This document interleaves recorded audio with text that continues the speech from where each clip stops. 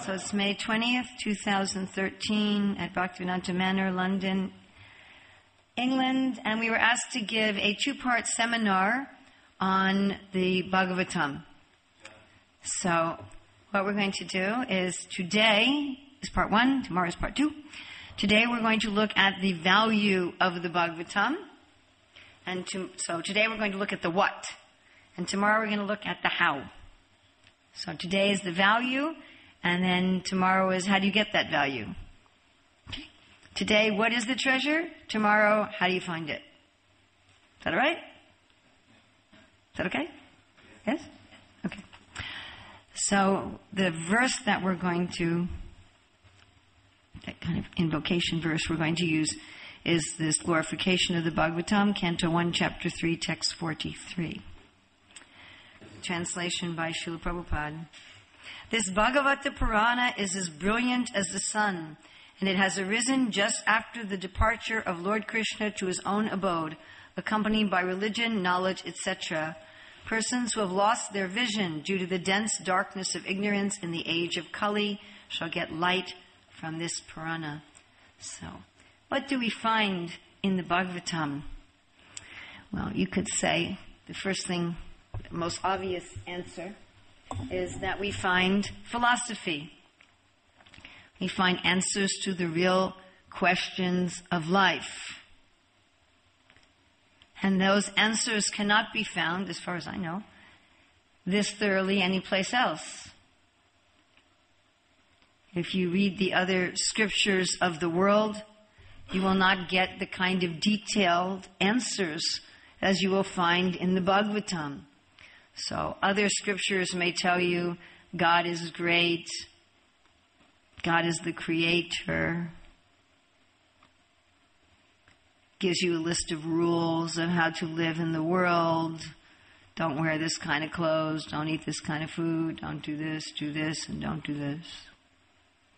But what philosophy does the Bhagavatam give us? The philosophy gives us, the Bhagavatam goes from past the Bhagavad Gita, the nature of the soul, the movements of the living entity, how we're moving from one body to another, how we get our different karma, how we get entangled in this world, the forest of material enjoyment, how the whole world is moving, movements of time according to the atom, how all the planets are moving, how everything was created in detail. Again, other scriptures may just say, God said, let there be light, and then there was water, and then there was sky, and then there was earth.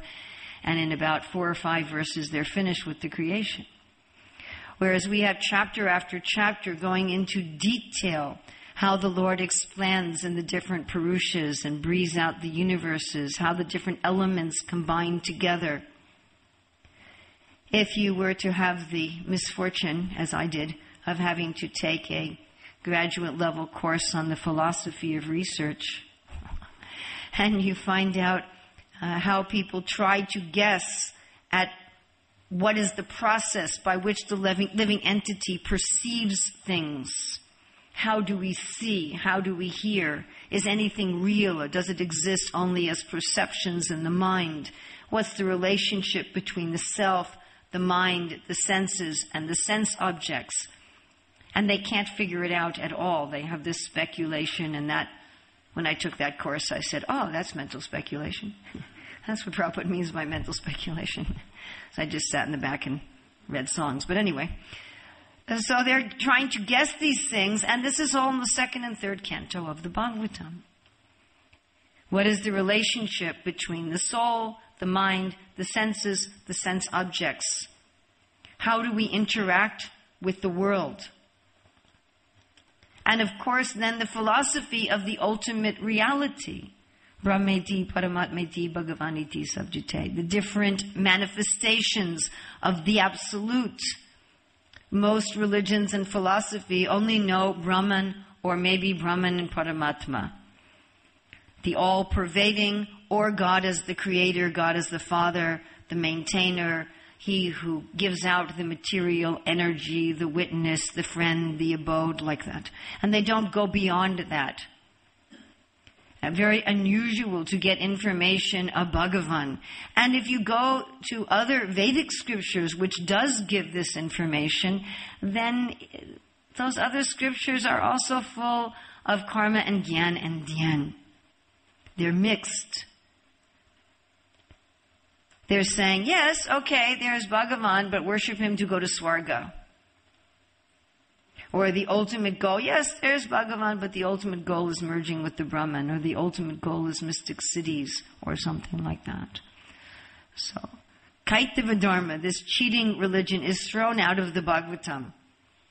The Bhagavatam tells us about it. The Bhagavatam gives us instances of persons who wanted to go to heaven, or persons who wanted to merge with the Brahman, and shows us how all of this is cheating religion, and only prema is the highest truth.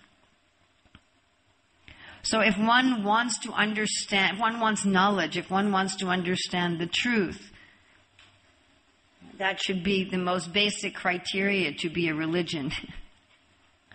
Nowadays, religion is defined as anything which answers ultimate questions of life and has symbols and a process for trying to achieve it. That's kind of like saying food is anything you put in your mouth.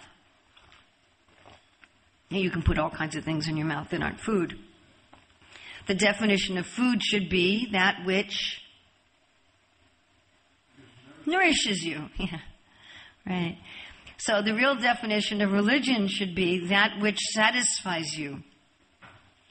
Savaipum samparo dharma yato bhaktir ahoiktache ahoiktuki apratiyata yad yatma supersediti. The dharma that gives you satisfaction. Pratyaksha avagamam dharmam susukam kartamaviyam. That when you experience it, it brings you happiness. So the Bhagavatam also is not just philosophy. If you could imagine 12 cantos of philosophy, who would read it? A few people. The Bhagavatam is not just philosophy. All the philosophy is in the context of, what's the philosophy packaged in? Stories. The whole Bhagavatam is a big story. There's all the sages at Naimisharanya getting blackened by the smoke and not getting anywhere. And they go to Sutta Goswami, and there's Romaharshan Sutta who gets killed with the kusha straw. And then, what stories? And then inside that story, there's Maharaj Pariksit, who somehow gets angry when he gets thirsty and puts the dead snake around the sage's neck and then gets cursed to die by a snake bird, sounds like a dragon. In 7 days, he goes to the Ganga, and then inside that story, there's so many other stories. Kardama Muni and Devahuti who have a flying city. The demons and the demigods who fight on red-faced monkeys and black-faced monkeys and deformed human beings and vultures and fish.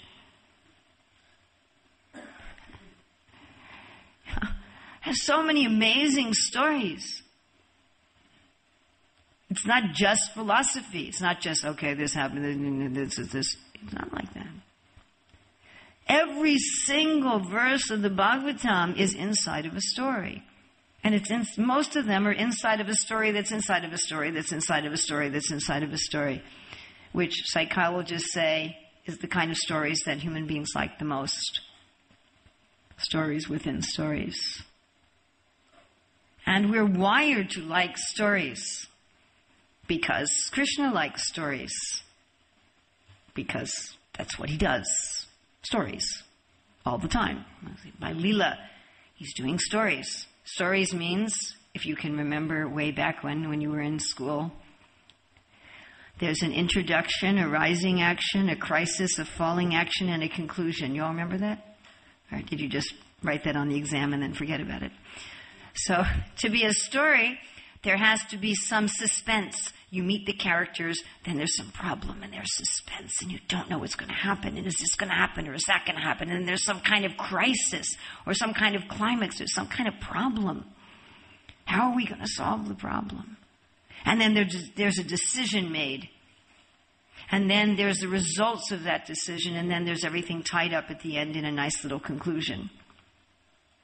Right? So first you meet Ambarish, the great king, Savaimana Krishna Padara Vindayo, and he's following a Kadasi, and you set the stage, and then you have this Durvasa comes, and he goes, and you have this rising action, and then there's this crisis, where he creates this demon to kill Ambarish.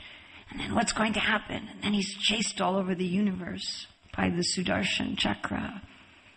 And finally he comes and apologizes. And then at the conclusion, Ambarish and Durvasa become friends. So there's story after story like that. And we are designed as souls to relish such stories. Krishna has such stories himself in Goloka Vrindavan. Over and over and over again. He's in the stories and he likes hearing about the stories. You know, every night there's dramas of stories in Goloka Vrindavan. You know that, right? There's entertainment in Goloka Vrindavan. And then before Krishna goes to bed, Mother Yasoda tells him a story. And she says, one time, Krishna, there was this little boy named Prahlad. And she tells him a story. So we also like stories. And stories are the most powerful means for changing one's values. And there's a whole science behind that, which I don't have time to tell right now. But people's values, their character, culture are formed more through stories than practically any other way. Therefore, every society has transmitted its culture and its values through stories. If you think about how has the modern secular, you know what secular means? Modern secular culture. So secular means no God. That you do not, it's the opposite of chakra. Shastra chakshus, thank you. It's the opposite of shastra chakshus, just like in this verse. We have nastadrisham, they don't have any vision. So secular is nastadrisham instead of shastra chakshus. Instead of having the vision of seeing things through the philosophy of theology, you see everything materially. That's what secular means. All the explanations for everything is absent theology. Does that make sense? If you read a newspaper or a magazine, or watch the news on television or like that, will they explain the day's events through religion and philosophy? No, they'll explain. Or you go to school, they'll explain it all through materialism. And life is just materialistic. That's secular. When we were producing our children's books, we looked at dozens and dozens of different reading schemes. And the thing that jumps out at you the most is that there was no God. There was no religion. Even if they wanted to be very multicultural and show people having different festivals, God was absent from the festivals. So here's an Indian family celebrating Diwali. But there's no Ram. There's just lights. So this is secular. Secular also means individuals will interpret their life sans religion. When people understand, why did I get sick? Why is this happening? What's my purpose in life? They don't use shastra chakshus. They don't use a lens of religion. That's what secular means. And secularism has two branches. One called positivism, one called post-positivism, or modernism and postmodernism, which have nothing to do with time, by the way. And positivism means there's an objective truth that you can understand through your senses and logic. That's what we call scientific method. And post-positivism is there's absolutely no absolute truth, which you can think about that for a little bit. There's absolutely no absolute truth. Whatever anybody decides is truth for them is truth for them. So these are the two brands of secularism that are circling the globe. You've run into these, I assume, yes? One of them is there's an objective, absolute truth that's material, and you can only understand it through material means. That's what we call the hard sciences. And the other is there's absolutely no absolute objective truth, which is, of course, an absolute statement of objective truth. And everybody just finds their own truth. Everybody can find their own meaning, and everyone's truth and everyone's meaning is equally true or equally untrue, I suppose. So how have these ideas spread all over the world? Through somebody arguing them logically through philosophy? No, through stories. And how were the stories transmitted? You all know the answer to this. Through the media, yes? Yes? How is it that even in very religious societies, most people have now become secular? Because they watch television and movies. What are they watching? Philosophy? Are they watching philosophy? When they turn on the television, there's some deep philosophical discussion of whether the absolute truth is material or spiritual. No, they're just watching stories. And these stories change people's values. Again, that would be at least 20 minutes to describe why and how stories have that effect. So the Bhagavatam is full of stories. It's stories and stories and stories and stories within stories. Therefore, it's very captivating. And of course, there's personalities in those stories. And when one reads the Bhagavatam, because the Bhagavatam is not an ordinary book, one's actually associating with those personalities. Frankly, even in ordinary stories, even ordinary stories about fictional characters, one is associating with those personalities. Oh, maybe I should tell it. I'll try to tell it very briefly. I just can't resist. I'm sorry. So I'm sure you're aware that athletes sometimes before they perform, when they're practicing, they sometimes practice their sport mentally. Are you aware of that? So they may just sit down and they're not moving, and they're just mentally hitting the ball. You're aware of this? This is one way that athletes practice. And research has shown that when you mentally go through an action, that your brain and your muscles are activated 2/3 of the extent as when you're doing it physically. I mean, you can try this yourself. If you're learning a new skill, if you practice it mentally, when you go to do it physically, it'll be easier. It'll be as if you also practiced it physically.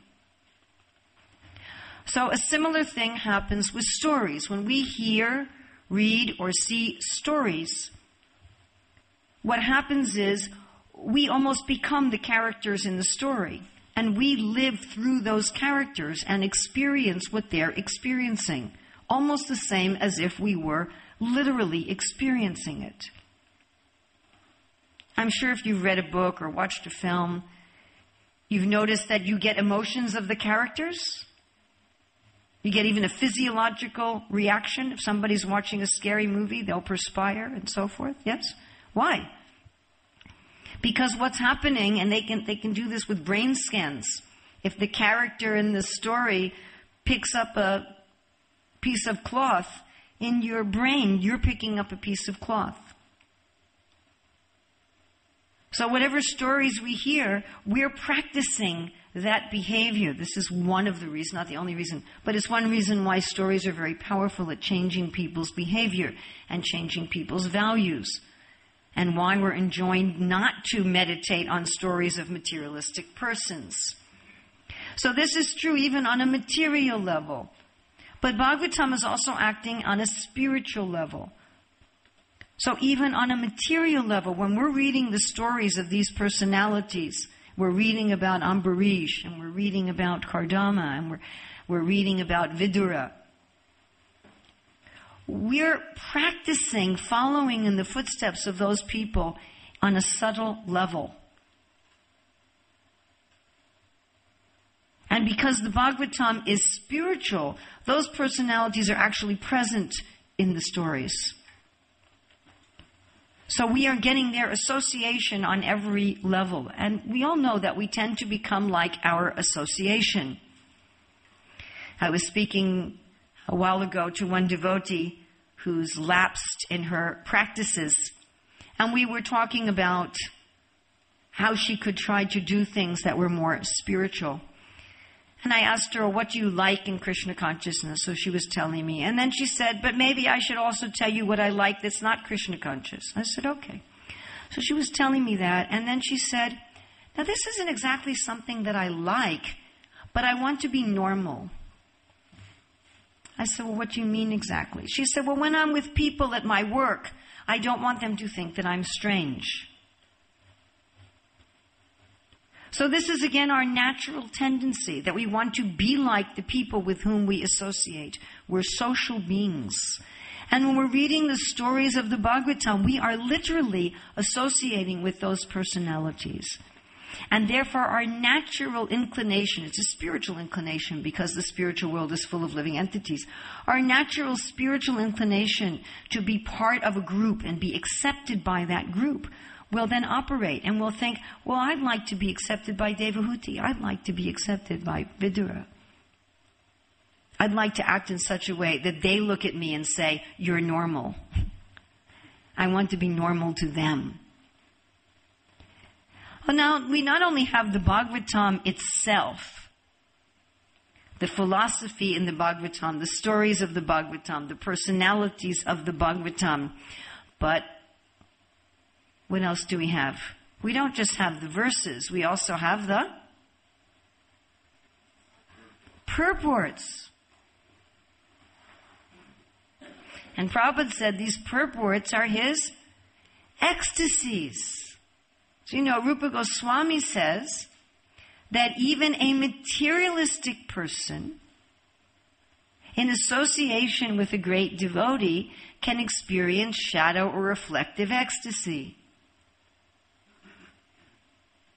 That means just by reading the purports, we can get a shadow or a reflection of Srila Prabhupada's ecstasies. And Srila Prabhupada says in the Nectar Devotion that one can go from that shadow or reflective ecstasy immediately to real ecstasy. So we're in touch not only with Srila Prabhupada's vision and Prabhupada's preaching, but Prabhupada's mood. And of course, in the purports, we're getting Srila Prabhupada's vision of how to understand and apply the verses of the Bhagavatam to our present time.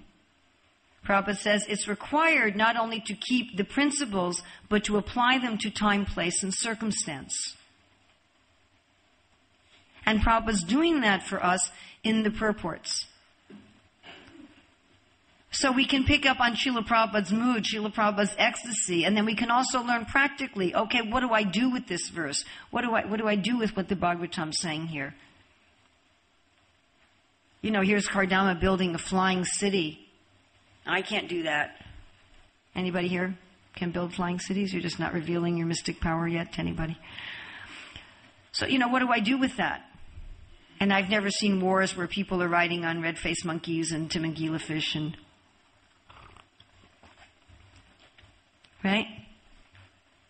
Or Kasyapa's wives who give birth to snakes and birds and lions. And so I've helped deliver a lot of babies, but none of them were lions. I never was with a devotee lady and whoop, what's that? So how do you apply this to our life? What do you do with it? And Srila Prabhupada's taking in the purport from these stories and these personalities to right now. To Kali Yuga, to right now, even to the International Society for Krishna Consciousness. And of course, Srila Prabhupada's purports, what do they have within them? They have the commentaries of the previous acharyas. So when we're reading Srila Prabhupada's purports, we're not only associating with Srila Prabhupada, we're associating with Bhaktisiddhanta Saraswati and Bhaktivinoda Thakur and Jiva Goswami and Sridhar Swami and Sanatana Goswami, and their moods and their ecstasies and their revelations about how to apply the philosophy in one's own life. So it's not just some philosophy up there. Oh, what a nice philosophy. But it comes right to our lives. So I'm sure there's a lot more in the Bhagavatam, but those were the main things that came to mind. Philosophy, stories, personalities, Prabhupada's ecstasies, realization, application in the purports, and the previous acharyas' ecstasies, revelations, and applications in the purports. All right. Sounds like a nice party to go to, huh? So you get there you are in the Bhagavatam. What's going to happen to you? Might be a good thing to know, huh? What's going to happen? I don't know if we should reveal this though, because everybody might run away. Sometimes I'm a little hesitant, especially when I'm giving a class to people very new to Krishna consciousness, to tell them what's actually going to happen when they take up Krishna consciousness. Nobody told me what was really going to happen. So should I tell you? Yes. I just discovered, just,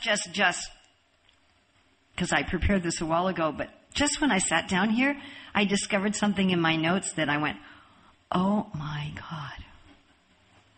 Somehow or other, I had put the power of the Bhagavatam, I'd gotten 4 things, and I'd put them in an order that ends up being the order of the progression of bhakti. And I didn't intend to do that. I didn't even know I did that. So we'll just go with it. I love it when things like that happen. So the first thing that we're going to look at is that Bhagavatam cleanses the heart. Shinvitan swakata Krishna punya shravanam kirtana ridyantasta abhadrani vidyunoti suritsida. So if we look at the word for word, Srinvatam, and Prabhupada translates this as those who have developed the urge to hear the message of, the desire, not just your hearing. Recently I was in a temple, and in my first seminar, I asked people, so why have you come? What do you hope to get out of this seminar? And one of the members of the audience says, I'm here because they tell me I have to go if I want to get fed. Well, at least you're honest. So one should have some urge to hear the Bhagavatam. One should have some excitement, and not just this is something I got to do every day. And then Ridyantasta. Rid means the heart. Anta within. Sta, the place within the heart. And then Abhadrani. Bhadra means auspicious. Abhadrani, which is not auspicious. Prabhupada says the desire to enjoy matter. Then Surit. Surit, Rid means heart. Su means very dear, very auspicious, very good, very beautiful. So one who's very dear to the heart. We're lucky if we have a few friends like that in this world. We all have friends. People we say Haribo to and think, what was their name? And other people that we see sometimes and work with. But we have a few surits, right? Maybe you have only one, maybe you have 2 or 3. People who really are dear to your heart. They really care. When you leave your body, they won't just think, oh, great, feast.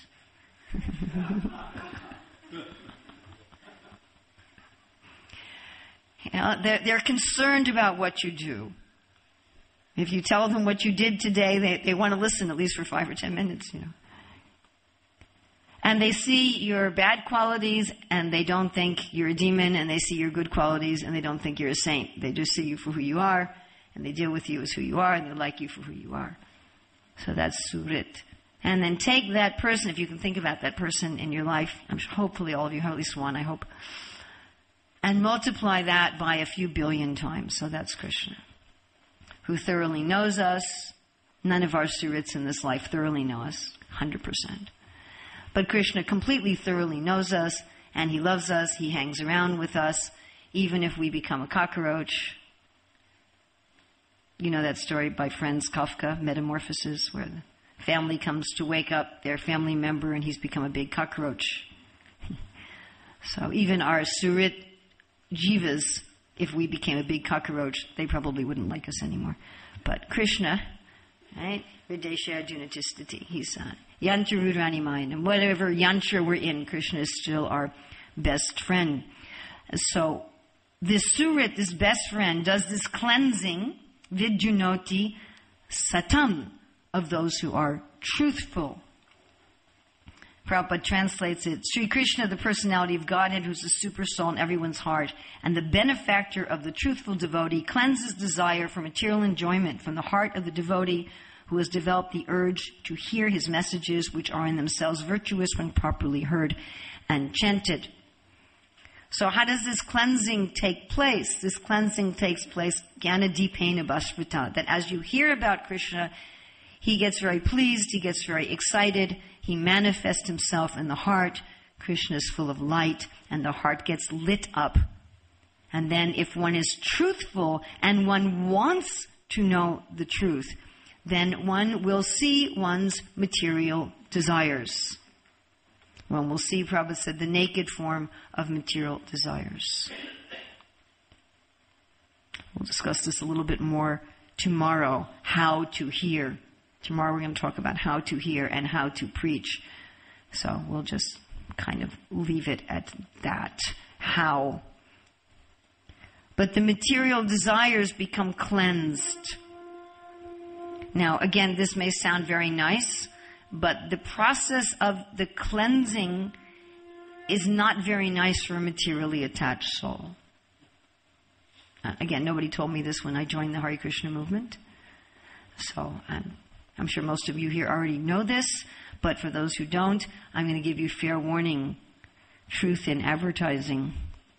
So if you're attached to something, being cleansed of it will be experienced initially as painful.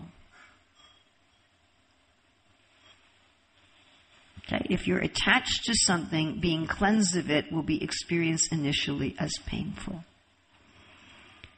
Because Bhagavatam will show us our attachments in their naked form. I always give the example of the person who has an exotic animal as a pet. Someone has a tiger as a pet or a python as a pet. And they think, this is a pet. It loves me. I love it. It is the source of affection for me. And then one day their pet eats them. And if you go to such persons and say, my dear sir, you are living with a python. He says, oh yeah, I know. But he doesn't know. So the Bhagavatam takes our material attachments and says, this is what they really are. And when you're attached to something that's horrible and disgusting and dangerous and selfish and greedy and exploitive and cruel, and you think it's very nice, seeing it for what it is painful. Now, the pain is due to our pride. But there's definitely some pain involved. Therefore, there's some humility. Therefore, the devotees will say, oh, I'm so fallen. So the Bhagavatam will do that. The Bhagavatam will say, hey, you're living like a hog, dog, camel, or ass. That's heavy. Now, all you're doing is eating, sleeping, mating, and defending. You're not better than an animal. Those are very harsh, heavy statements. Your life is useless. Shrama evahi kevalam. You can be a pious person doing so many wonderful things in the world, but if you haven't attained transcendence, it's all useless. Again, that's heavy. It's hard. Because we're thinking, oh, I'm great and I'm doing wonderful things and my life is full of meaning. And Bhagavatam says, no, it's not. It's empty.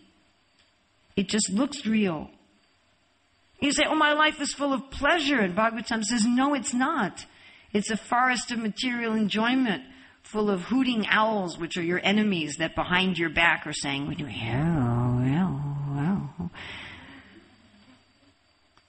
You know, and high mountains that you're climbing, and caves you're falling into, and tigers that are going to eat you, and elephants that are going to stample you, and witches that are going to suck your blood, and thieves, and all these parts of your life that you think, oh, they're wonderful.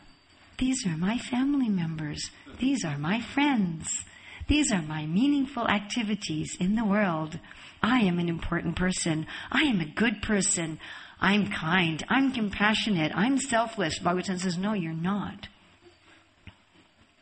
You're a greedy, lusty, envious, selfish, exploitive, contaminated dog who's suffering one after another with people who look like your friends and look like your family members, but actually they're just witches and jackals and thieves.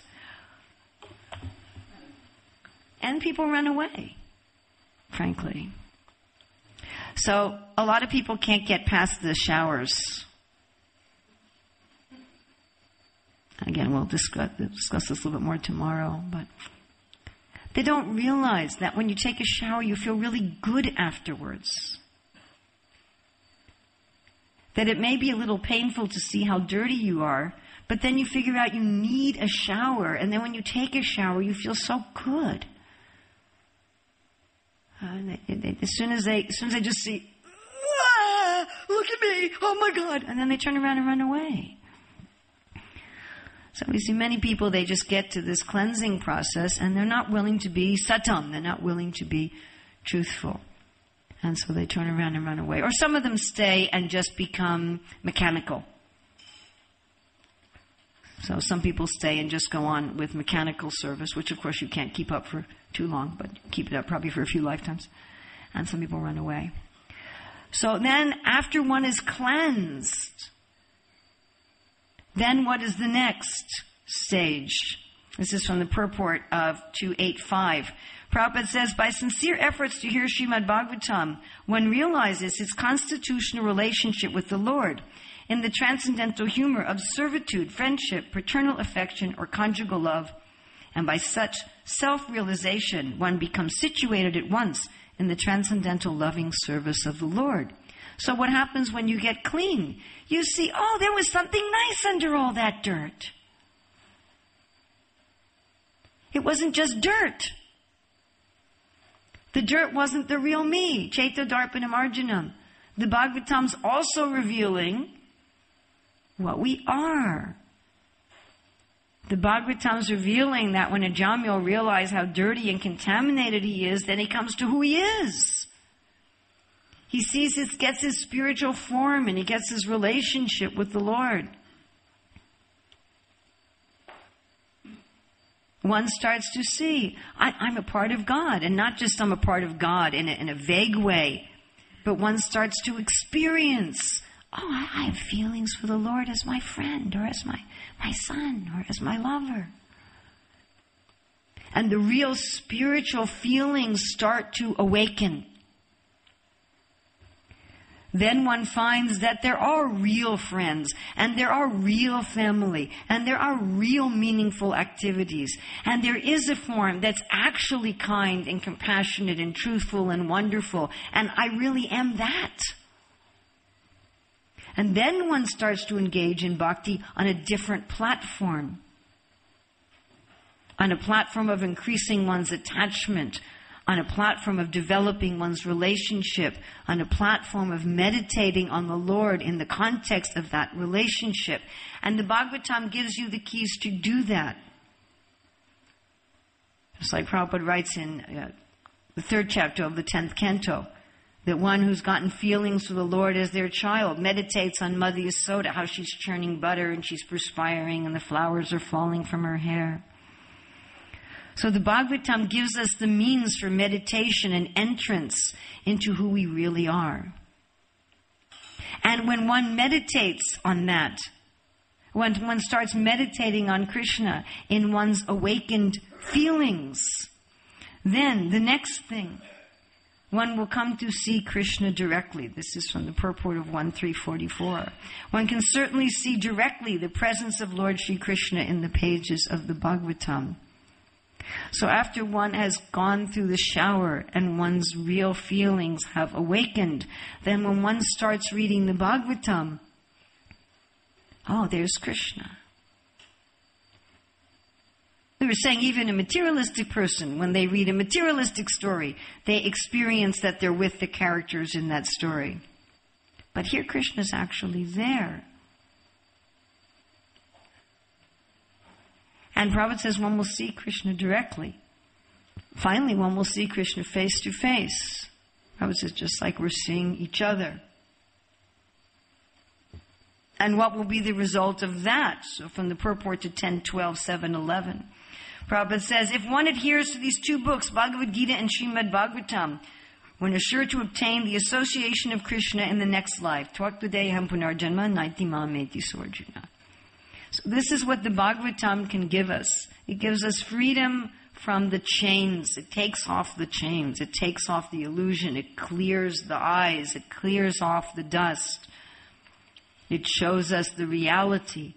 It shows us the actual nature of illusion, so we let it go. And that doesn't bring us to nothingness. It brings us to reality. It awakens our real self. Then we start doing activities on the basis of the real self, which allow us to see Krishna in the Bhagavatam. And by seeing Krishna in the Bhagavatam, then yam yam bapi sambhavam twajachante kalevram tam tam eva tikantaya sadatad bhava bhavita. Just like, and Prabhupada explains this very nicely in the 8th chapter of Madhya Lila, that just like in conditioned life, we get a particular body according to our meditation and activities. So spiritually, according to our meditation and activities, we develop our spiritual body and get to be with Krishna eternally. So that is what the Bhagavatam gives us. Cleansing, revelation of our real Swarup, cleansing the illusion and the unreal, revealing the real me, revealing God, and bringing a me into His association. So how do we get that from the Bhagavatam? One may say, well, I've been reading the Bhagavatam for a long time and I haven't seen all that. So that we will do, Krishna willing, tomorrow. How to read the Bhagavatam so as to access these jewels, and how to teach the Bhagavatam so as to access these jewels. So questions, comments, additions, subtractions. It's May 21st, 2013, Bhaktivedanta Manor, London, England, and we're doing part 2 of a seminar on the Bhagavatam. Yesterday we did why study the Bhagavatam, and today we're going to do how to study and how to teach. So before we do the verse for today, can somebody tell me something about yesterday? What's in the Bhagavatam? Stories and philosophy and stories and philosophies. Yes, and Prabhupada's purports, which are full of his ecstasies. And also in Prabhupada's purports we find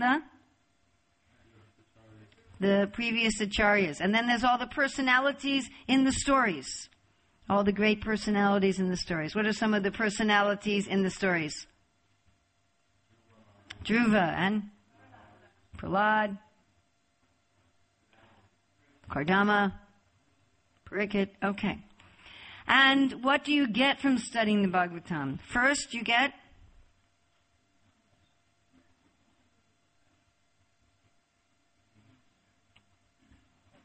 clean. Ridyantasa Bhadrani Vijunoti Sritsita. The first one gets cleansed of all the upadis, all the designations, all the illusion. And then after getting cleaned, you realize your Swarup. You realize your relationship with Krishna.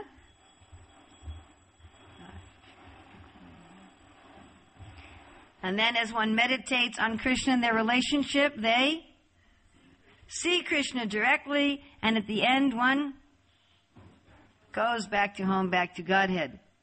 Cleaning the dirty things, realizing one's Swarup, seeing Krishna face to face, going back to Godhead. Sound good? Okay. That's another verse of the Bhagavatam, 3:25-25. Satam prasango manmavirya samvido bhavanti vidkarna rasayanam kata yadjoshna tadva pavarva vartmani shraddha ratir bhakti anu kramishiti. One will go step by step. So that's what happens. Now how do we get that? Okay. This verse is cited by Jiva Goswami as the concluding verse of the Bhagavatam.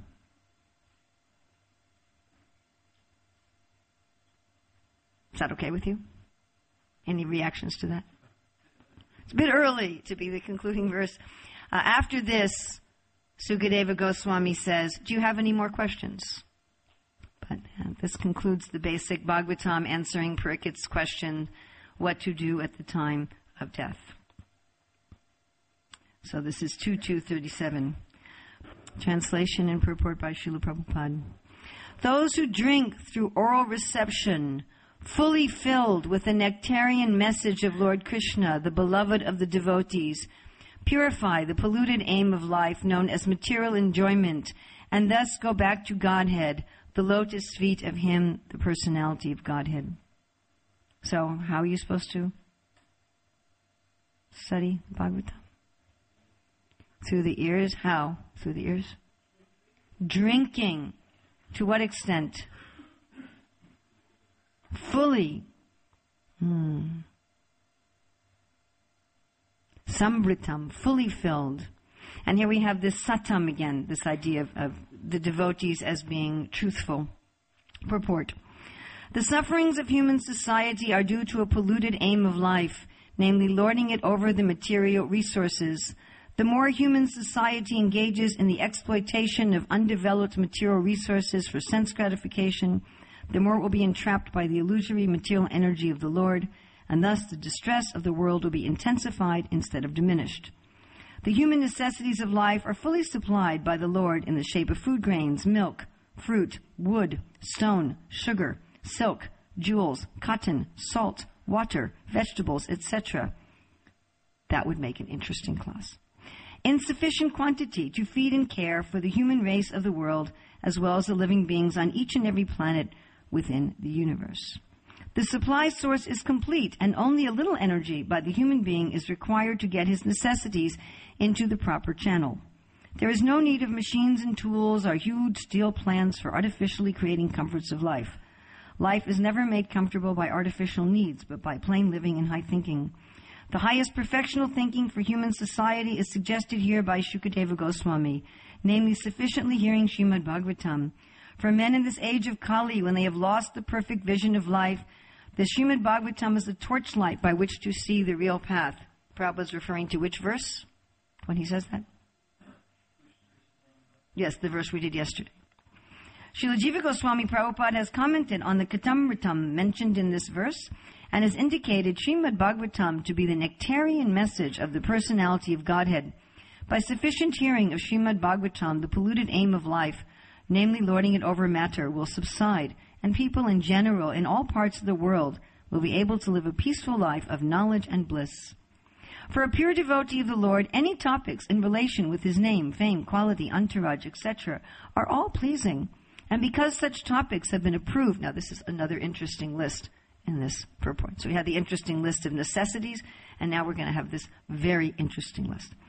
And because such topics have been approved by great devotees like, now listen to this list, Narada, Hanuman, Nanda Maharaj, and other inhabitants of Vrindavan.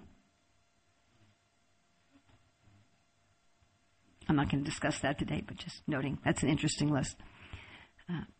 Certainly such messages are transcendental and pleasing to the heart and soul. Prabhupada also has an interesting list in the introduction to Krishna book, a list of devotees. So here who are the devotees mentioned here? Narada, Nanda Maharaj, and Hanuman. And all the other residents of Vrindavan. Yeah. Narada, Hanuman, Nanda Maharaj, and all the other inhabitants of Vrindavan. They've approved the Bhagavatam. The approval committee. And by the constant hearing of the messages of the Bhagavad Gita and later Srimad Bhagavatam, one is assured herein by Srila Sukadeva Goswami that he will reach the personality of Godhead and render him transcendental loving service in the spiritual planet of the name Goloka Vrindavana, which resembles a huge lotus flower. Thus, by the process of bhakti yoga directly accepted as suggested in this verse, by sufficient hearing of the transcendental message of the Lord, the material contamination is directly eliminated without one's attempting to contemplate the impersonal Virat conception of the Lord. And by practicing bhakti yoga, oh my, this is a heavy one. Maybe I shouldn't read the end of this purport. If you get easily discouraged, then think about something else. And by practicing bhakti yoga, if the performer is not purified by the material contamination, he must be a pseudo-devotee. For such an impostor, there is no remedy for being freed from material entanglement. Now, we won't talk about that. Okay. No, we will, but anyway. That's a pretty heavy statement, isn't it? Whenever I read that, I go, oh my God. What will I do?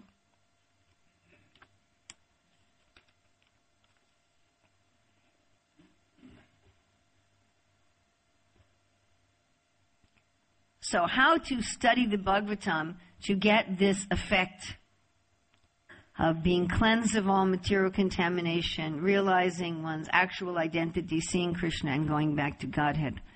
So one must fully drink the Bhagavatam. This is also described in 1.3.44 as hearing with rapt attention. So there it is saying...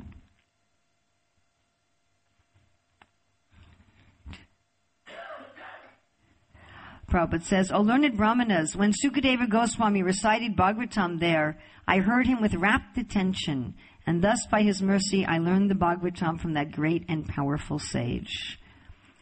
So what does rapt mean? R-A-P-T, not W-R-A-P-P-E-D, but R-A, full focused.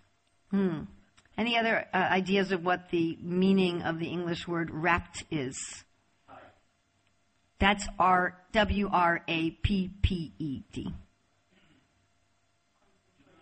Concentration, yes.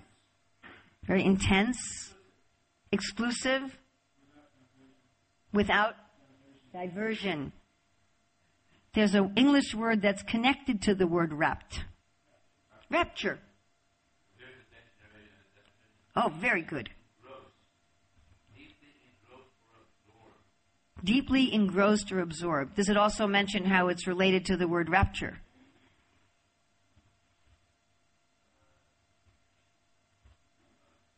Not in that little dictionary. Okay. Rapture means to be carried away, to be raptured, kind of like to be kidnapped. So, Srila Prabhupada didn't like having people do other things during Bhagavatam class. And I haven't talked about this for years and years and years and years and years, but it used to be one of my causes. So when I trained Gurukul children in attending the morning program, I never let them do anything in the class except take notes. Just listen and take notes. So whenever Prabhupada would see people doing other thing in the class, he would stop them and he would say, don't divert your attention. Don't divert your attention. So it should be rapt attention, not partial attention. In our modern society, everybody likes to give partial attention to everything.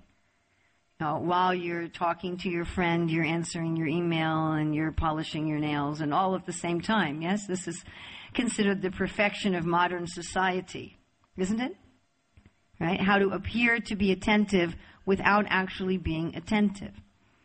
But to hear Bhagavatam, one should be fully attentive. Now, under what circumstances are we fully attentive to something? When we like it. When we need it. And when you know you need it. If you're lost somewhere and you ask somebody for directions, you're fully attentive, if you trust the person. Right? Maybe you even take notes. And you repeat it over and over again. You do something to remember. So a lot of being fully attentive is to understand the importance. That's a lot of being fully attentive is to understand the importance. If we don't understand the importance of something, we're not going to be fully attentive to it. We'll be distracted. And of course, another reason to be fully attentive is to realize that the Bhagavatam is not a book. It's not just paper and ink. It's a person. It's actually Krishna himself. And all of the personalities in the Bhagavatam are there. Even in an ordinary book, as we talked about yesterday, you are associating with the personalities of that book, even if they're fictional personalities, by being absorbed in the story. That's just a medical scientific fact. It's as if you're right with, whenever you're reading a story or hearing or watching a story, it's as if you're become in the association of those characters. And how much more so is that true when we're dealing with something transcendent? So of course Prabhupada talks about this with chanting also. You're directly in the presence of Krishna. How attentive will you be? So if Prabhupada were to come to you and say, Krishna is going to come to your room in the next 10 minutes. How attentive would you be? How focused would you be? You'd be completely focused.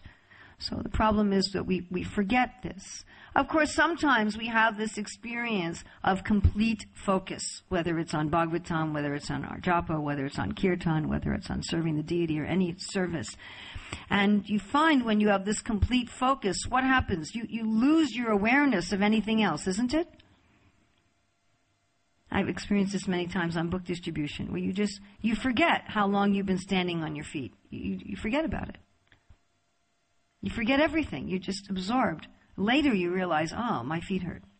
Oh, I've been carrying a heavy bag. Yes, you've had this experience? We just had this experience in Florence, Italy. We were taken to the art studio of one devotee, Gananjana, and he has these paintings that are, if you see the entrance to Prabhupada's Vyasasana, the wooden frame there. So if you imagine a painting that could fill that whole frame, so most of his paintings are that big. Some are bigger than that. Some are taller than that. His paintings are 2 to 3 meters high, maybe 4 or 5 meters long, most of them. The smallest ones were maybe like 1 meter by 1 meter. And they're great detail and depth. Somehow he's really mastered three-dimensional painting. What's really amazing is each of his paintings takes him 2 weeks to do. Can you imagine what kind of rapt attention he must have when he's painting? And because, and we'll get to this, it's hard to separate this study and teaching, but because he's really rapt when he's painting, it's so easy when you're there to become wrapped in the paintings. And you really feel that you're being raptured into the painting. And there you are with Abhimanyu being surrounded by the Maharatis. And there you are with, he's got one of little 12-year-old Kunti shading her eyes from the sun. God. And you see the whole palace. And you forget everything. You forget that you're in Florence. You forget you're in a studio. You forget that you've been standing there for 2 hours and you haven't had anything to drink, and you forget all that. So we all have these sort of experiences, and this is the kind of experience we should have when we're hearing Bhagavatam, where we enter basically into real samadhi. Now there's 2 kinds of samadhi. One kind of samadhi, Prabhupada says in the 3rd canto, is lifeless yoga. That's the mechanical samadhi of the Dhyan yogis, where there's a way to go mechanically into samadhi just by putting your body in different postures, breathing in a certain way. Generally they also require a pure life, but practically speaking, honestly, Prabhupada talks about this also in the teachings of Lord Kapila, even a materialistic person, even a demon, can go into samadhi like that. What big demon went into samadhi mechanically? Hiranyakashipu, who we're going to be reading about his disappearance day in a couple days. So, Hiranyakashipu went into mechanical samadhi. And in samadhi, before samadhi, there's pratyadhara. You lose consciousness of your surroundings. So anyone can learn how to do this, actually. Prabhupada gives the example in teachings of Lord Kapila of Stalin, who put his mind in such a state that he had surgical operation without anesthesia. So anyone can learn, practically half an hour. You could teach anybody how to do this. It's not terribly difficult. But Prabhupada calls this lifeless yoga. And that kind of samadhi, if something else comes along, Vishwamitra Muni had this problem. He was in that kind of samadhi, and he just heard some sound that he thought, oh, is that a woman's jewelry? And he was completely disturbed. Just the sound like that. Or Subara Muni, who got disturbed by fish mating when he was in. It doesn't sound particularly disturbing, but anyway, he became disturbed. Even though he was in this mechanical samadhi. So just some little thing, some jewelry clanking sound, some fish mating, and your mechanical samadhi is finished. So the samadhi that we're supposed to enter into is the kind of natural samadhi that we all enter to whenever we're very attached to something.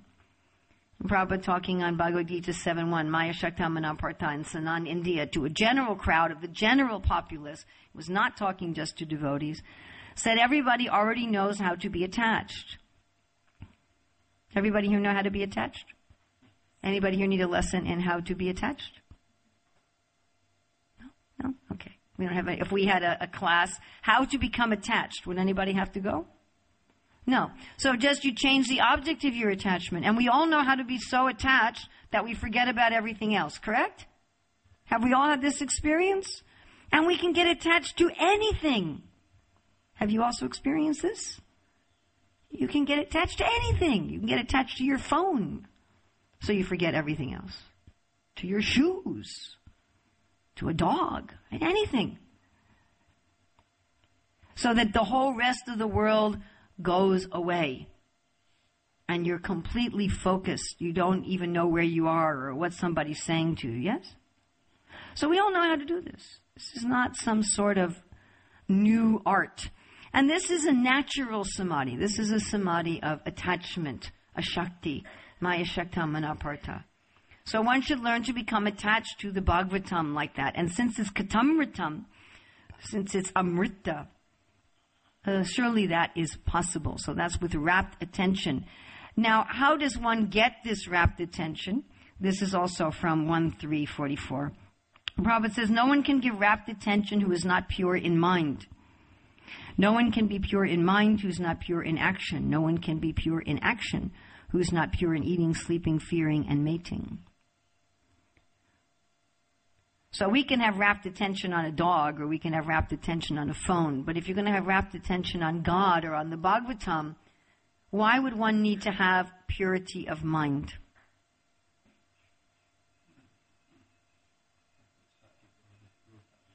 Because, otherwise the material attachments will intervene.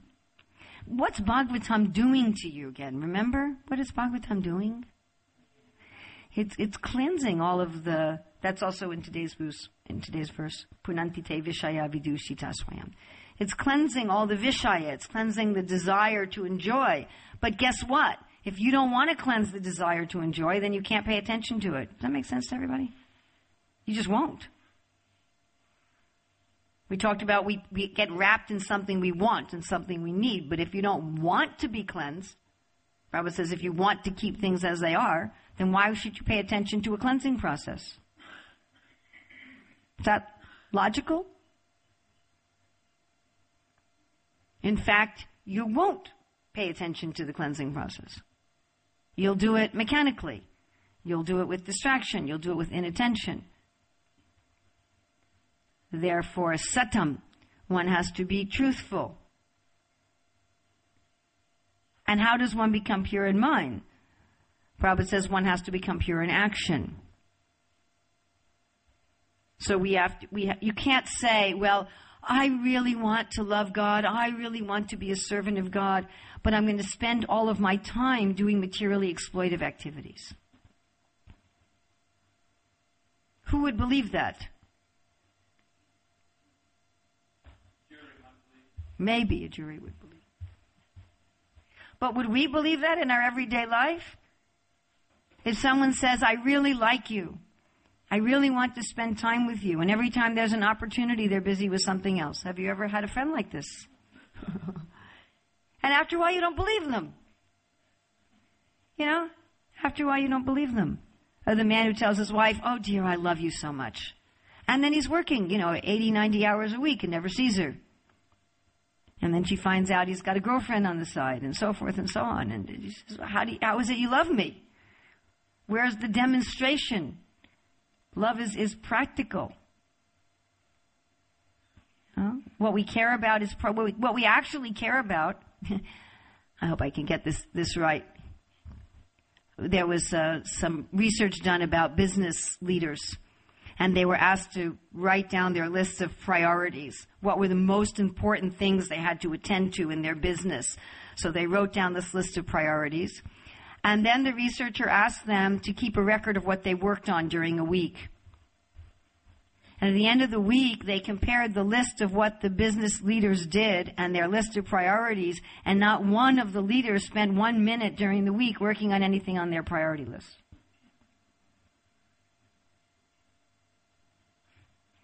And when I was doing research on financial management of school districts, so one of the things the financial managers told me over and over again is you know the real priorities by looking at the budget.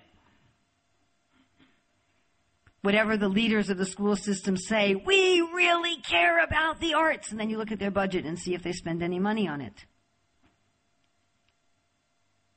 Hey, if you want to know really if somebody says, I really want to love Krishna, and then you look at, well, what do they do? You can see what where do we put our energy? Where do we put our money? Where do we put our energy?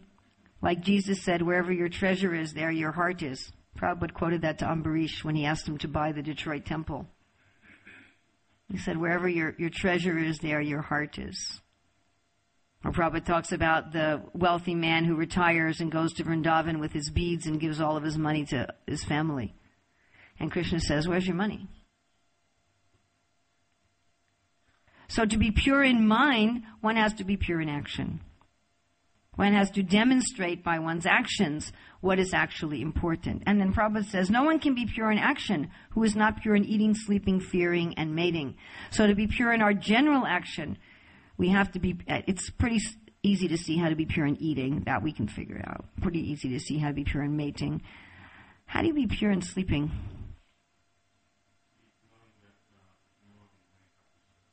Oh, that's nice. Sleep knowing that tomorrow you'll wake up to serve Krishna. Any other thoughts about how to be pure in sleeping? Read before you sleep. Okay. Krishna book. All right. Have nice dreams. Okay. Any other thoughts about how to be pure in sleeping? Don't oversleep. Okay. Any other thoughts? Do not snore. I don't think so, Prabhu.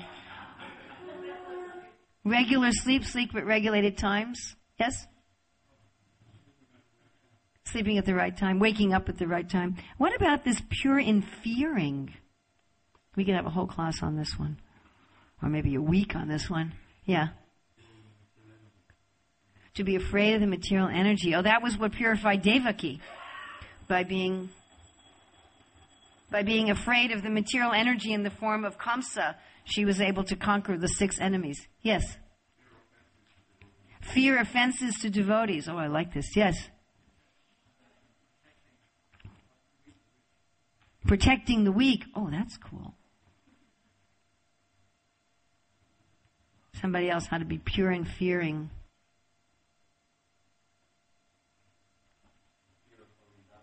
Fear of falling down. What should we not be afraid of? No, we should be afraid of Maya. What should we not be afraid of?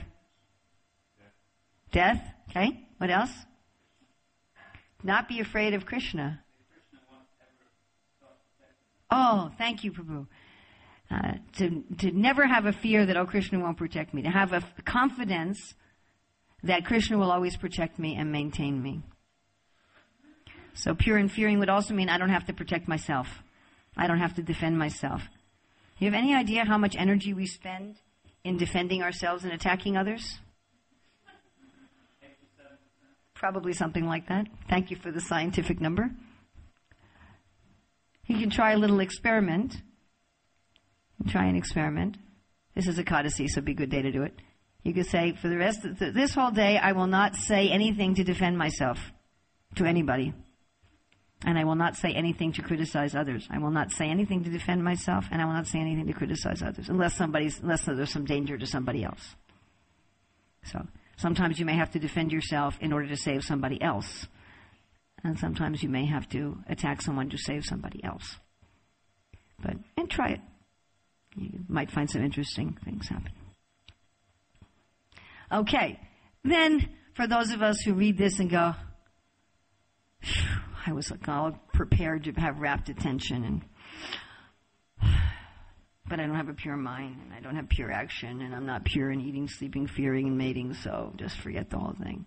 Then Prabhupada says, but somehow or other, don't you love it when Prabhupada says that? But somehow or other, if someone hears with rapt attention from the right person at the very beginning, one can assuredly see Lord Sri Krishna in person in the pages of the Bhagavatam.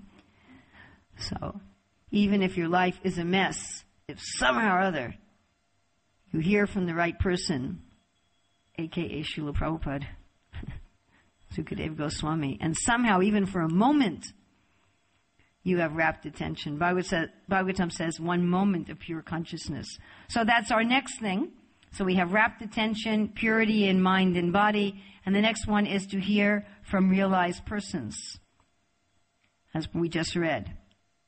Then one can directly see the presence of Lord Sri Krishna in the pages of Bhagavatam if one has heard it from a self-realized great soul like Sukadeva Goswami. So I was just hearing this morning that Prabhupada says if you hear from people who are making a profession, that neither the speaker nor the listeners gets benefited.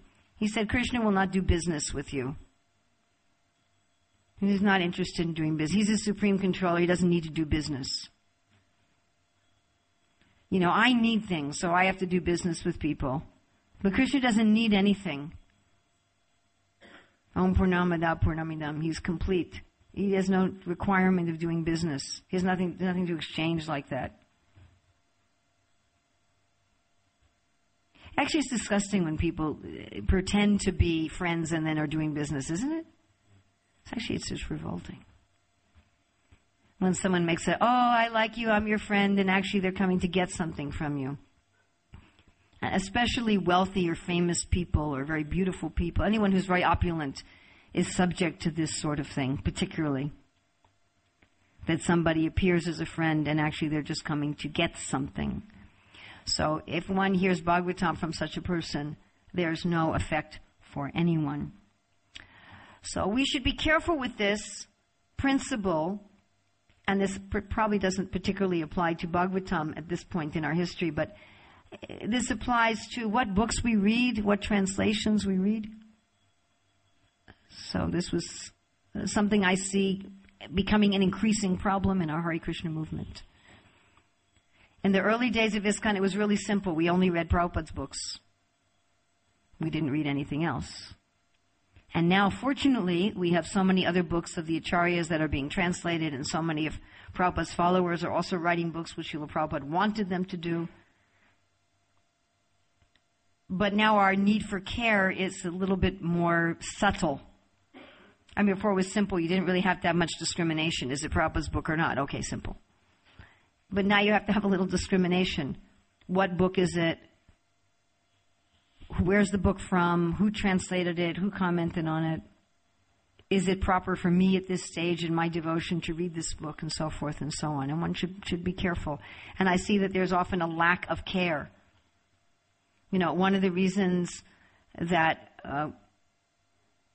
we've been very interested in producing children's books is that we saw so many times where parents and teachers would get their kids these comics.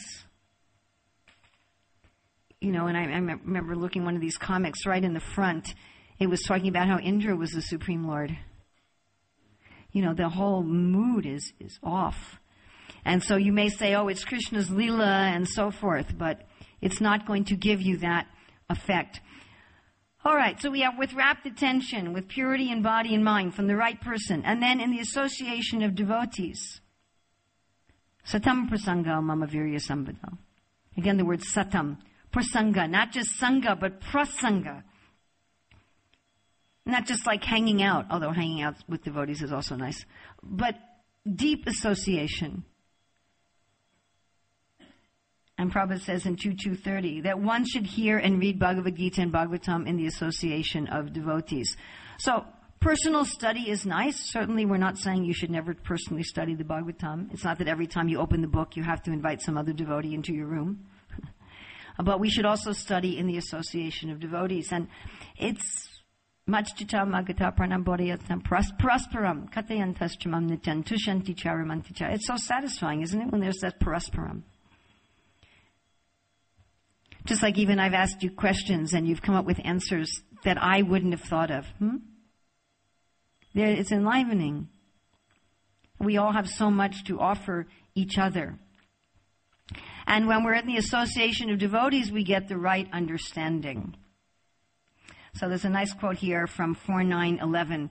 Prabhupada says, if one gets an unripe mango, it is still a mango, and when it is ripe, it remains the same mango, but it has become more tasteful and relishable. Similarly, there is devotional service performed according to the direction of the spiritual master and the injunctions and regulated principles of Shastra, and there is devotional service in the spiritual world, rendered directly in association with the Supreme Personality of Godhead. But they are both the same. There is no change. The difference is that one stage is unripe and the other is ripe and more relishable. So would everybody like to get their devotional service ripe? All right. It is possible to mature in devotional service only in the association of devotees. So this is something that Srila Prabhupada emphasizes over and over again, that someone who thinks that they can mature without the association of devotees, Prabhupada says, is in a great hallucination, because it's not possible. Without devotees, it's very easy to become deviated. Of course, sometimes, anyway, maybe we won't go there, not today. All right, so another thing is that understanding in context. So this is so important. It's so easy to pull out one sentence, one word, one something from the Shastra. The Christians call it devil-citing Shastra, and Prabhupada would also say that. The devil can quote the scripture for their own purposes. I mean, seriously, I met one gentleman who said, my favorite verse in Bhagavad Gita is where Krishna says, now you can do whatever you like.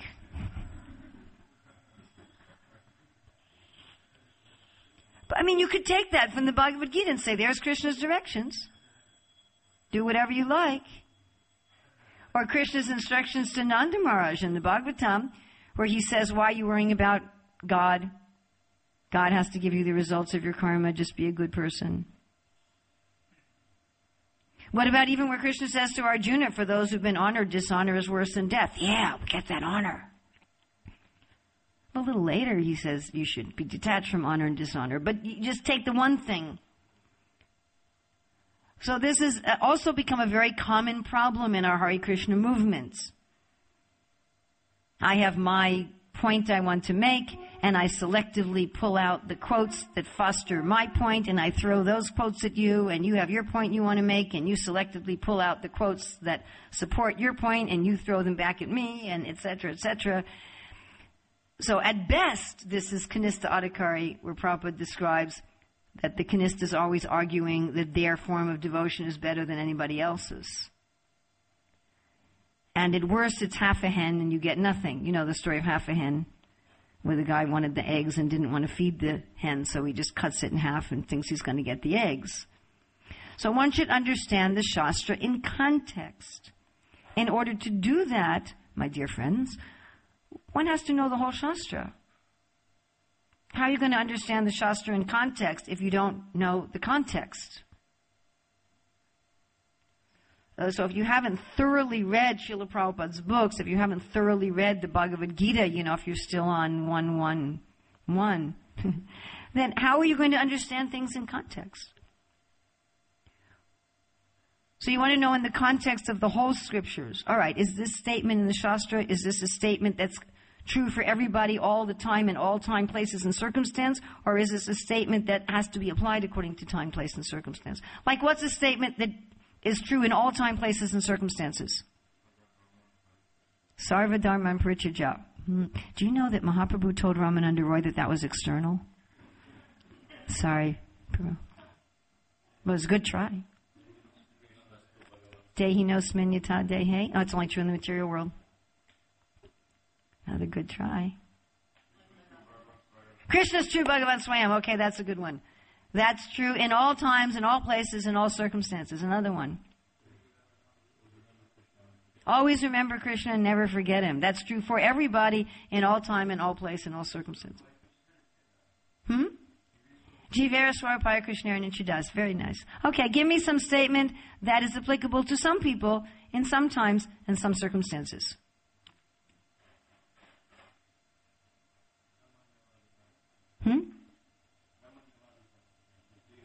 Just do your duty. Yes, okay. The gopis gave up their duty, didn't they? They did. Yes. If you can't do Bhakti Yoga, do Karma Yoga. Oh, yeah, very good. Okay. So we have many examples like that. Now, how are you going to know which examples are applicable to certain people in certain circumstances and which they're absolutely true, but they're absolutely true in certain circumstances? Does that make sense to everybody? And which statements are absolutely true in all circumstances for everybody? And there are different statements. And how are you going to know that? You have to know the context. The context means you have to know the whole Shastra. You have to know what is the Siddhanta.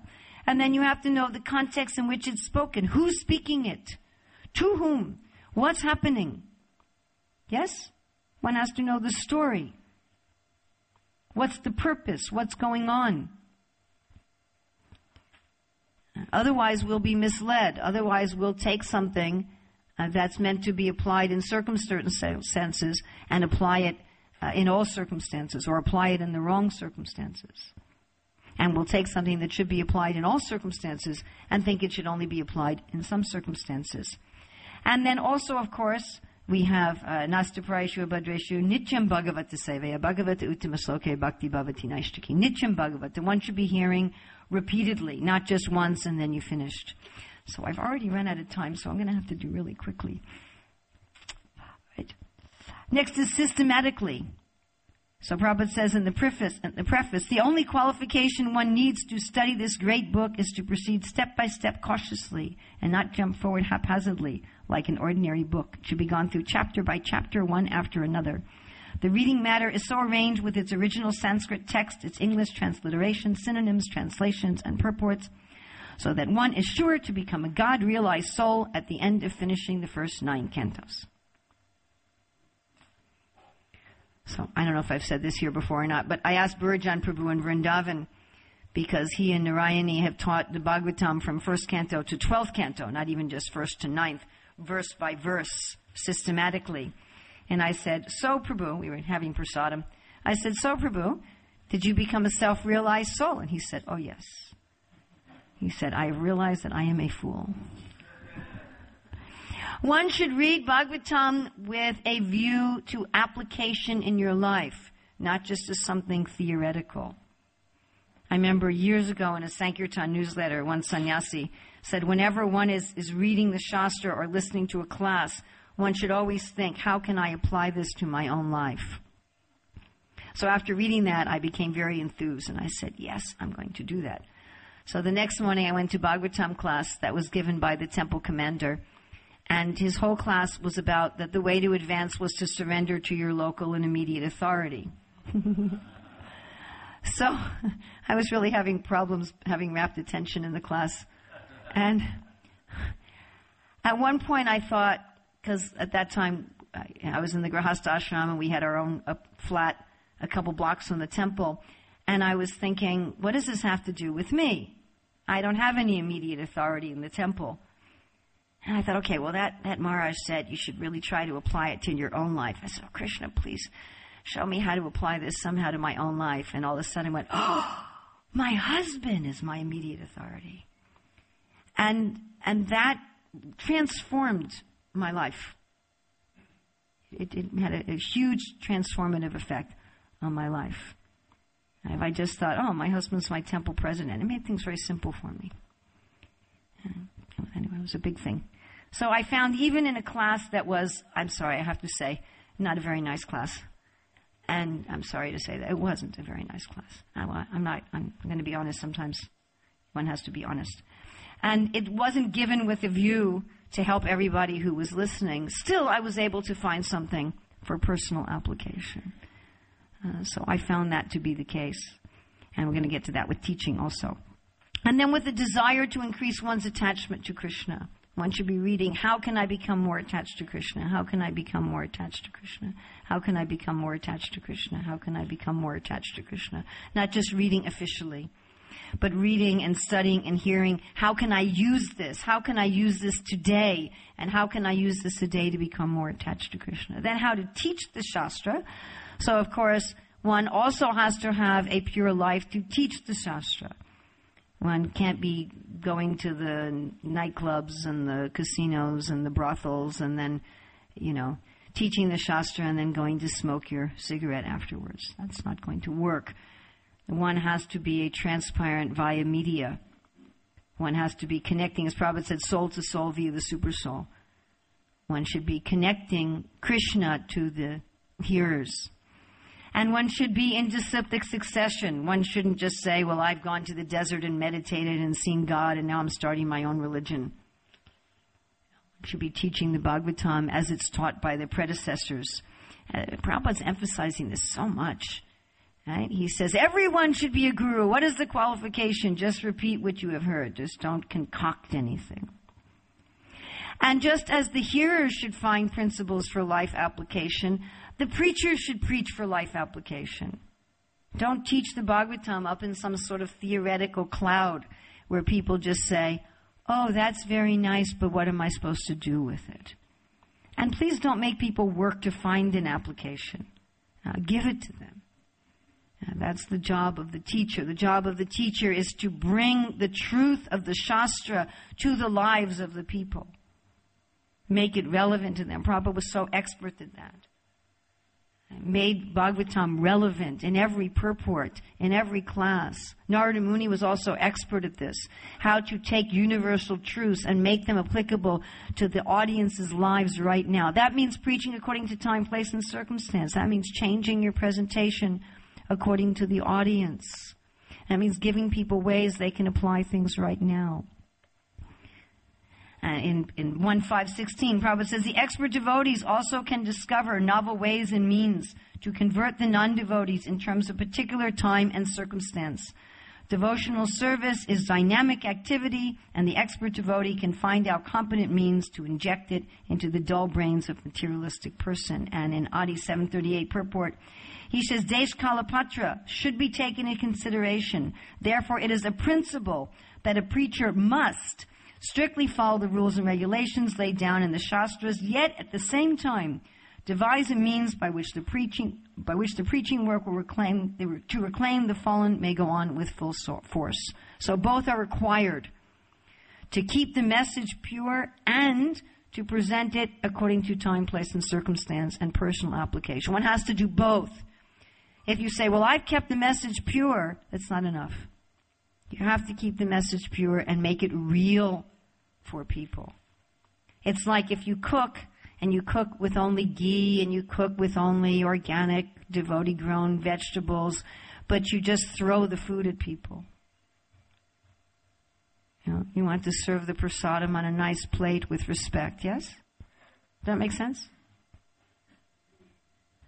You don't just like say, well, it's pure prasadam, Prabhu, and just dump it on their lap.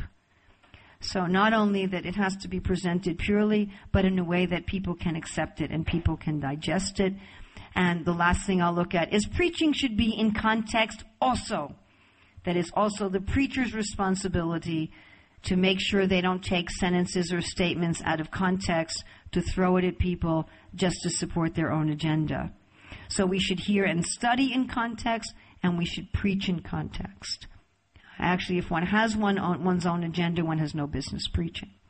The only agenda we should have is the agenda of Krishna and the agenda of Guru. And therefore, we'll be willing to present the Shastras fairly in context, even if it makes us look like a fool, or even if it doesn't support a position that we want to have. So, again, for hearing with rapt attention, with purity in body and mind from realized persons in the association of devotees, understanding in context, repeated hearing, systematic, with a view to application and a view to attachment. And teaching also with purity in life, in disciplic succession, making it relevant to people in their own life, to their time, place, and circumstance, and honestly in context. So I'm sorry I went a few minutes over. We'll blame that on the long kirtan. Questions, comments, corrections, additions, subtractions?